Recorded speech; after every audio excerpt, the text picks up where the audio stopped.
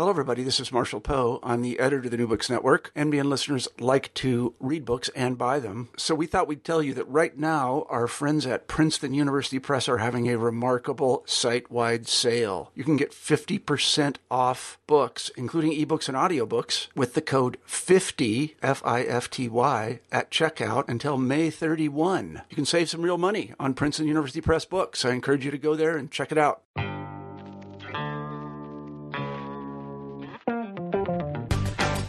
Welcome to New Books in Critical Theory. I'm your host, Dr. David O'Brien. On this episode, I'm talking to Brooke Erin Duffy about not getting paid to do what you love, gender, social media, and aspirational work, which is published by Yale University Press. Welcome to New Books in Critical Theory. On this episode, I'm talking to Brooke Erin Duffy, who is Assistant Professor in Communications at Cornell, about her new book, Not Getting Paid to Do What You Love, Gender, Social Media, and Aspirational Work. So welcome to the podcast. Thank you so much, Dave. I'm really looking forward to chatting with you today. This is a great book. It's both kind of really interesting, really well written, and crucially, it speaks to a really important social issue that obviously that it's based on America, but I think is a kind of a global concern. And I'll be interested to kind of introduce the book and the kind of the broader project that the book came from to the listeners. So I wonder if you could kind of sketch out your research interests and I guess your kind of academic career before writing the book.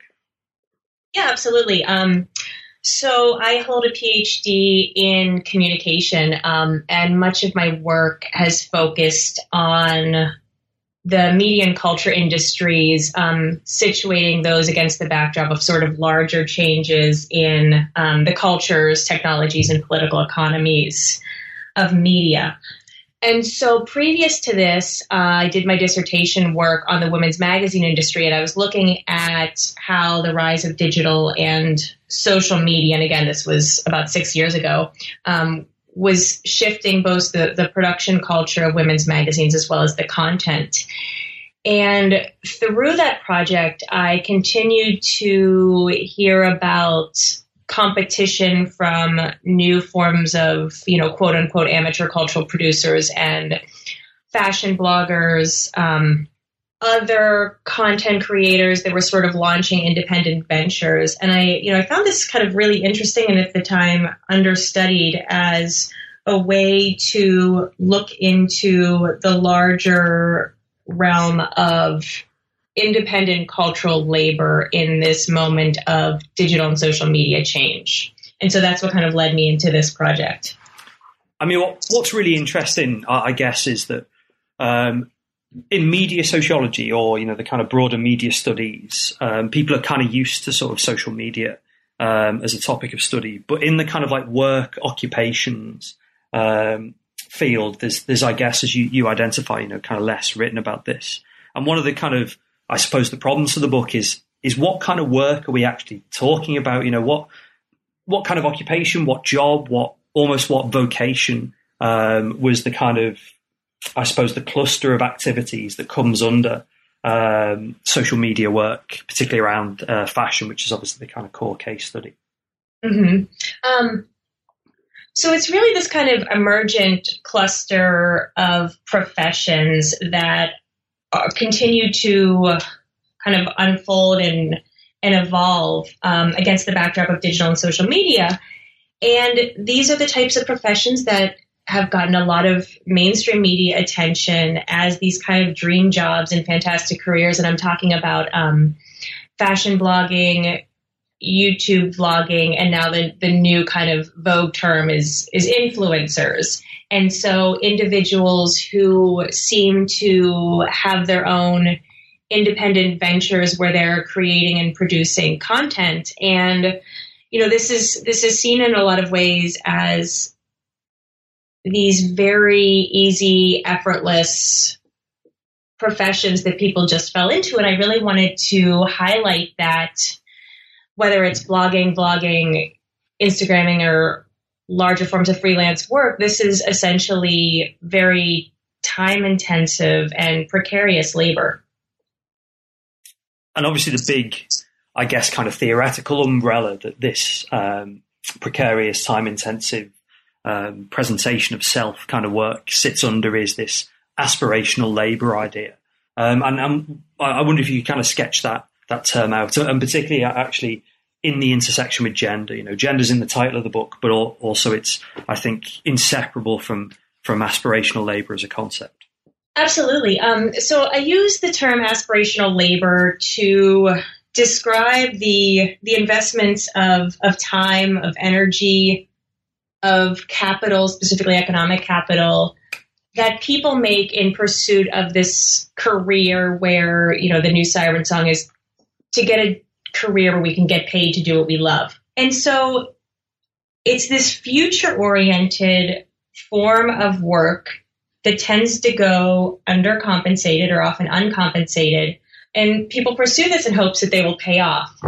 And in the meantime, as part of this aspirational labor, they continue to consume and promote various branded goods.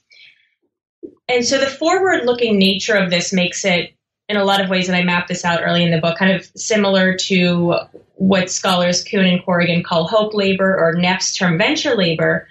But for me, I found it really important to highlight the gendered nature of this. And so I use the term aspiration to draw out the gendered nature of this and the important continuities with earlier forms of work, of status seeking, of visibility. And so in particular, I spend a chapter tracing the lineage from aspirational consumption, sort of this idea where, I come into a room and I drop my Gucci bag as a way to convey my status to people, and, trace this back to Veblen's notion of conspicuous consumption, to contemporary forms of showing one's visibility and status through the work that they do. And in particular, having this, again, dream job where one's labor and leisure bleed into one another. Yeah, the second chapter, I think, is really strong on that latter point that you've made about, I guess, the kind of the inequalities of consumption and production that mark consumer culture, and how these inequalities, I guess, carry over into aspirational laborers' lives as well. Yeah, and I found, I focus specifically on gendered content creation, and one of the reasons is to highlight the continuity, the historical continuity and social continuity with earlier forms of gendered labor that are rendered invisible. And so the book focuses exclusively on female content creators, but, I kind of spent some time in the introduction and also in the conclusion suggesting the ways in which I'm focusing on this particular subset of the population, but aspirational labor is something that we see in various forms of content creation and labor in general amidst this kind of larger precarious economy where we're all encouraged to use social media in hopes to render ourselves eminently employable.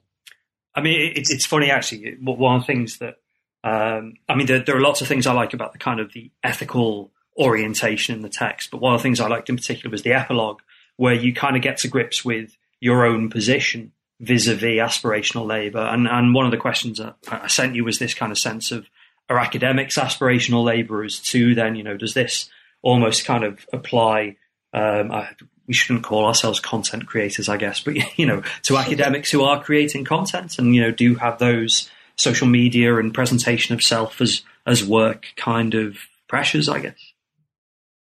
Yeah, it was one of these things that, all along in all of my research, I have tremendous respect for the young people that I'm interviewing. And, I state very explicitly, I'm a critical researcher, but I'm situating these practices against a wider backdrop of economic uncertainty and these larger discourses where social media offers us kind of these glimmers of hope in this uncertain employment economy. But I had this moment where I was interviewing one of the bloggers, and unlike a lot of the people who have spent months and even years trying to gain a following, she had come into success in a relatively short period of time. And we were talking about this, and we kind of got into some of her best practices. And she mentioned to me how she works at a PR firm, which is important because she already has kind of learned about these from her own professional career networks. But she mentioned how she thinks about the timing of her tweets. And she says, in order to get an audience, I don't know what the timing was, but, afternoon is best, or when people are kind of bored at work and they're playing around and they go on Twitter.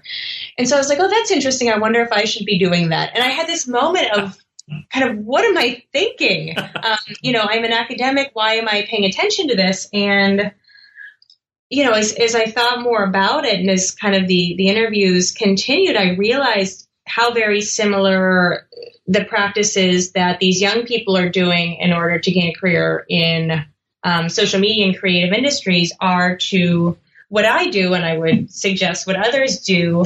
As academics, I mean, we're constantly prodded to share our research on various platforms. Our success in various rates, certainly doesn't matter how many Twitter follows I have, but you think about, I'm a junior scholar. What are the various metrics that show success or influence? So thinking about whether it's H citations or other forms of scholarly metrics, and also the networking, the self-promotion. It was really striking to me that this sort of aspirational labor subjectivity felt so very close to me.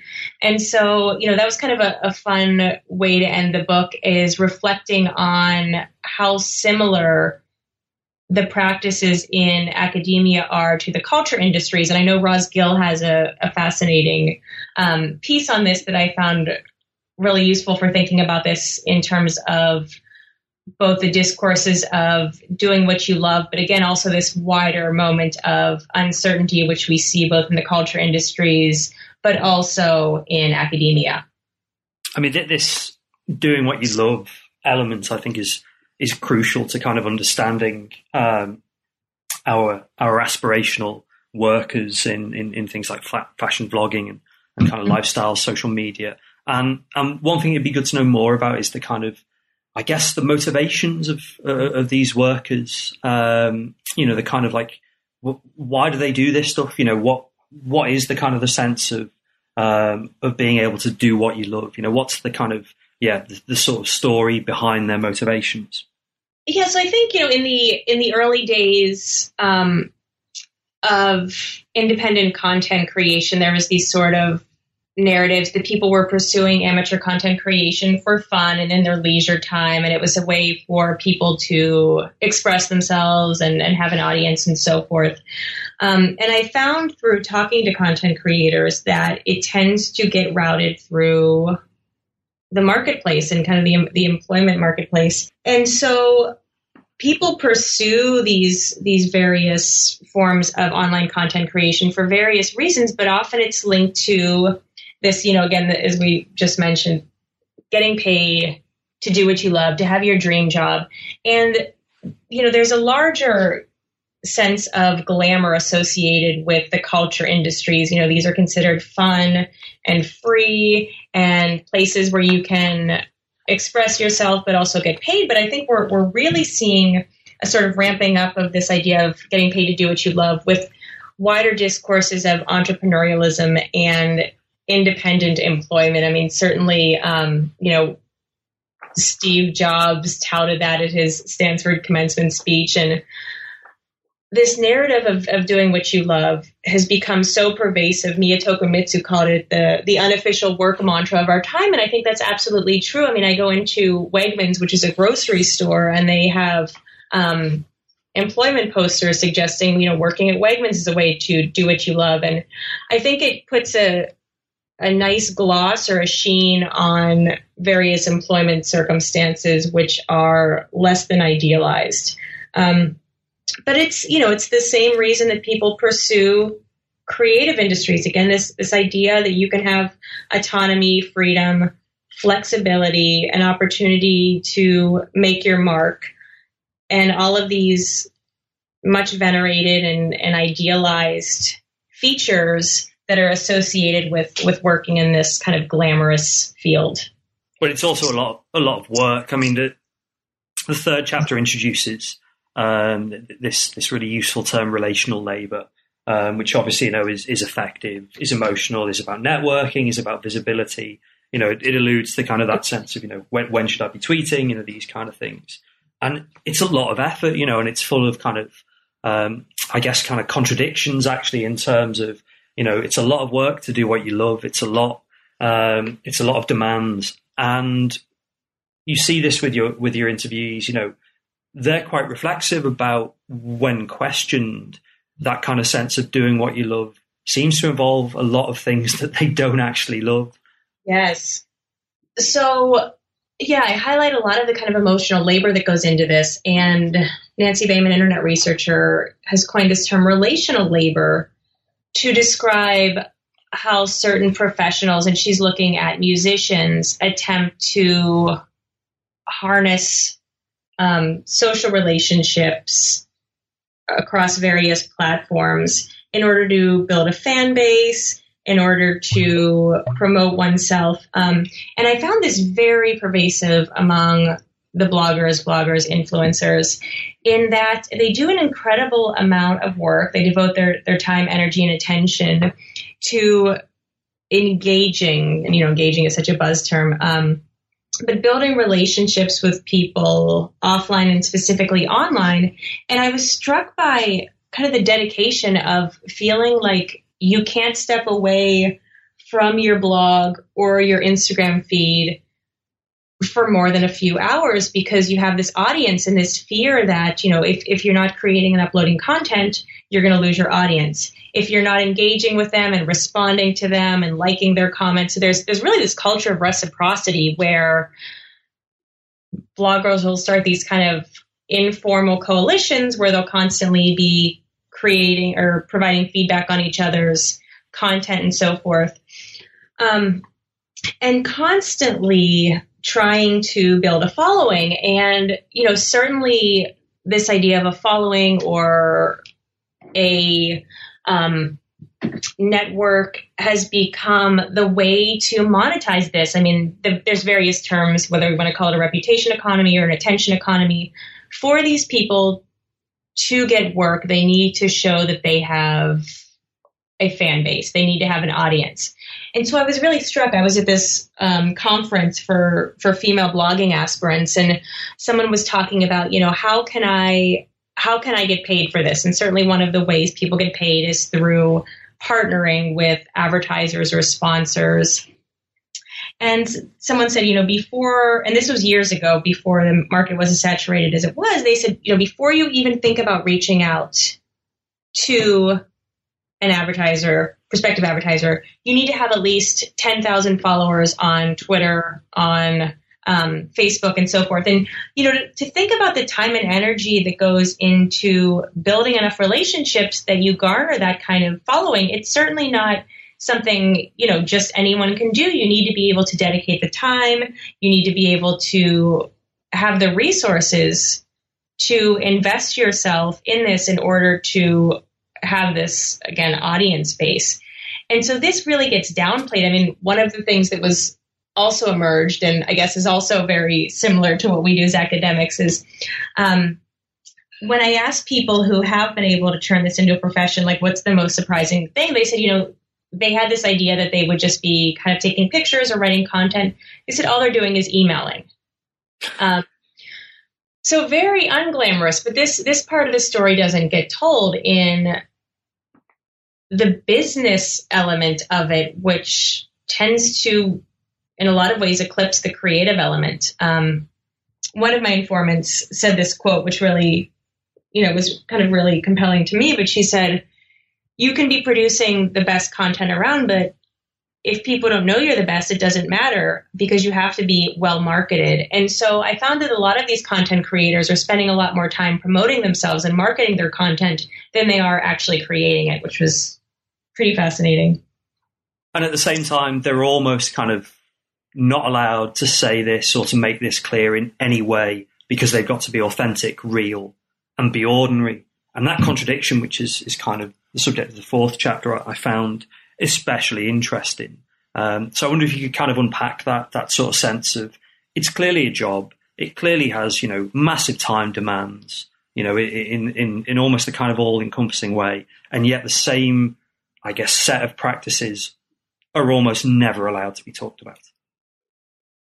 No, they're very much concealed and kind of presented through, what one of my informants described as the Instagram filter. Yeah. But essentially, authenticity, and it certainly has a longer history in both kind of self-help ethos, but also in consumer culture. But it's this emphasis on being authentic, being real, which has taken shape against reality TV, but also certainly in social media. With such a pervasive discourse around the individuals I was talking to, and certainly when we look at various presses, it's kind of this contradiction. My colleague Jeff Foley calls it calculated authenticity, where you're encouraged to present yourself as real and authentic, but certainly it's a self-presentation. You're always thinking of audience. And so what I found really fascinating is the individuals I spoke with tended to construct authenticity, and relatability was a term, as being, just like us, and us is the reader. And so they thought very carefully about how to project a sense of themselves that distance themselves from mainstream culture industries. So certainly if you are a fashion blogger, you don't want to seem like a model. You don't want to seem like a magazine editor. And the same goes for YouTube. We often hear about, these people are, again, just like us. But certainly in the case of fashion bloggers, I found that in order to actually become successful, you can't be just like us, and that you need to have a tremendous amount of social and or economic capital. And I often use the case of the blonde salad content creator, and she's her name's Chiara Ferragni. And I think it was last year, there was a bunch of articles that came out and people had sent it to me where it was reported that she was making $8 million in 2016. And that's just a staggering amount of money that it's difficult to wrap your head around. And, in a lot of the narratives, it's again, well, she's just like us, and, she produced this content and she became this incredible success story. But, to argue she's just like us, if you look at her, she looks like a model. She's stunningly gorgeous. She went to an Italian fashion school, and so that provides you the right contacts and the right networks. And so, I think this whole idea of realness and relatability is in a lot of ways a myth, because you need to have access to the requisite financial and social capital to be able to participate in this kind of aspirational labor market. I mean, thinking about even some of the professionalization conferences I went to, these are not cheap. And so it's, in a lot of ways, I kind of tie out some similarities between an unpaid internship, thinking about what types of young people can afford to work for free for a couple of months. And it's the same types of people that can afford to create content for their channels, spend time networking, spend time purchasing the clothes that provides the content for these sites. And it's not available to everyone, despite the wider siren song of digital democratization. Oh, yeah, but very much. I mean, this, in the British context, this would be a kind of classic class issue. Yes. of how these things, I guess, in the American context, maybe stratification is the more appropriate language. And that's really clear, I think, about who gets paid. And yeah, it's really interesting, the kind of I suppose the perfect storm that's needed for a person to be able to make money, of that kind of having the time, having the look, having the networks, but also having the realness. And I guess, one of the things I got for the discussion about making money is having the kind of business savvy to know, that's the way to ask for this. That's the right product to take. It's kind of, it's really interesting, the kind of, I suppose, economic rents that can be derived from this kind of activity. So it'd be good to know, you've gestured to this already, but yeah, who is actually making money here? Not the $8 million a year. Yeah. Who's kind of making a living, and I suppose like how are they doing it as well? So in terms of who's making a living, I found it was a small proportion of my sample, and the best data I found on this in terms of kind of generalizable data is from a few years ago. It was published in the Independent Fashion Bloggers Coalition, which was an online resource. And it was pretty grim. It said fewer than 15% of bloggers are actually earning salary from their sites. And again, this was done before the market was so competitive. And it's not just that very few people are making money. It's that the system is so lopsided. And so about a year ago, there was this sort of back and forth in Digiday, this publication that, advertisers are siphoning away their money to influencers and paying them $10,000 for a single post.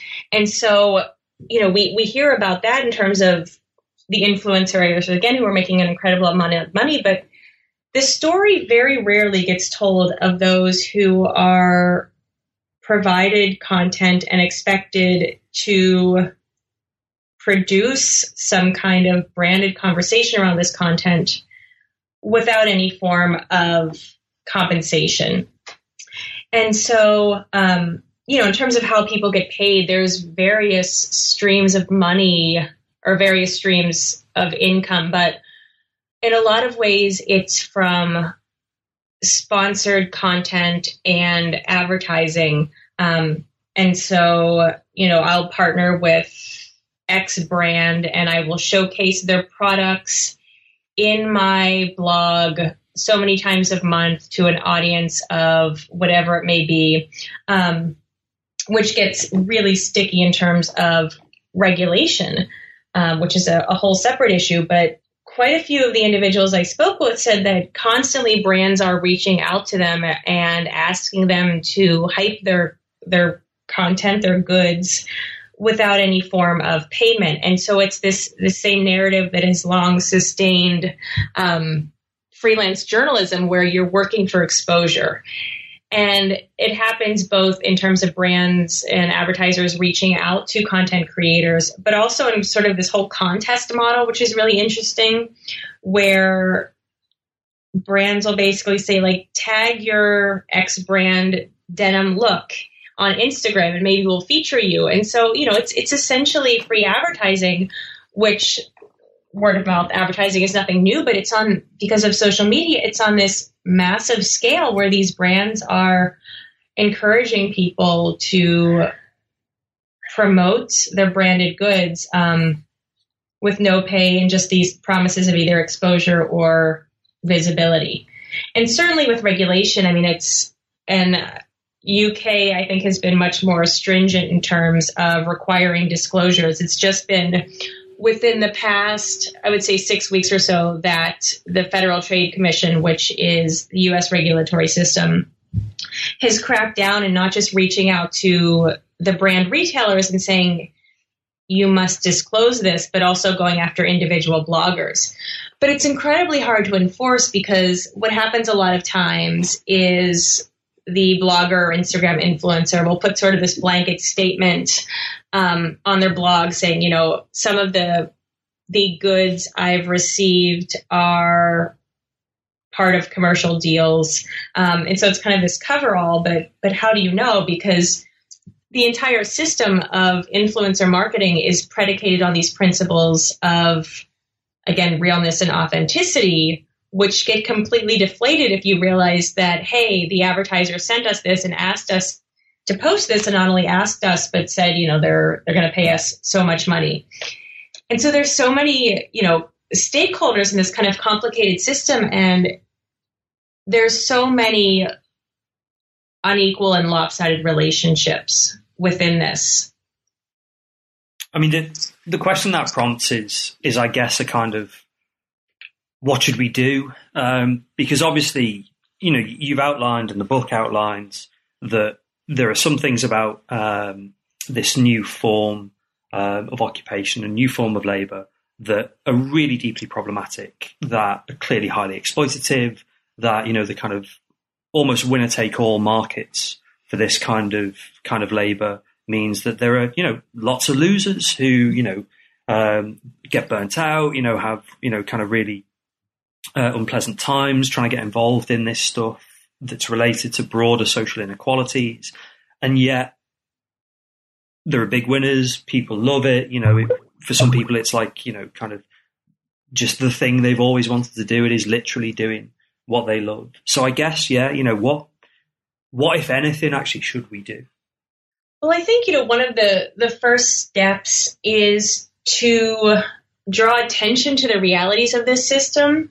And I kind of nodded to this before, but mainstream media and pop culture discourses play a crucial role in circulating this myth. I mean, every other day I feel like I come across an article that's, X Instagrammer gets $15,000 a post, or, again, the blonde salad is making $8 million a year. And it's a very salient narrative in popular culture that focuses on the winners, but conceals the realities. And so I think one of the vital ways to redress this is to use these same platforms to call attention to the inherent lopsidedness of this. And so I closed the book giving the cases of two. I really like the O'Neill case because that, it sort of shows the kind of the insanity of the system that people are trying to get into. It's probably worth telling that story, actually.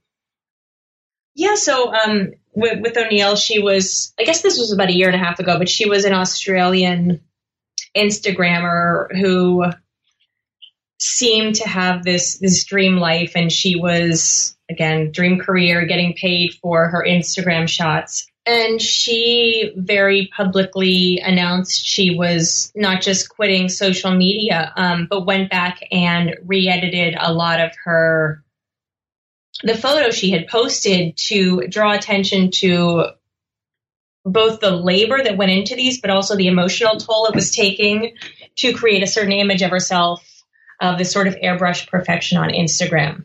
And so, right immediately after that, there was a lot of backlash that this is just a publicity stunt. But she has essentially kind of fallen off the map. I tried to look her up because I would love to chat with her. And she really has stayed away from social media.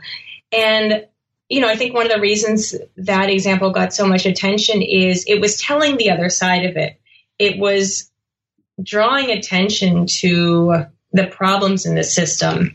And another case I really liked is, I think, this was published in Fusion. It was by Gabby Dunn, who's a YouTube content creator who I interviewed for the book. And she posted this story on kind of the sad economics of internet fame. And Gabby Dunn is very well known in the YouTube community, but she basically was saying, like, it is really hard to make a living. And it's not just hard to make a living for YouTubers, but they will, they can't very well go out to their audiences and tell them that they're working at Starbucks or they're working at a diner, because that kind of deflates the image that they've created.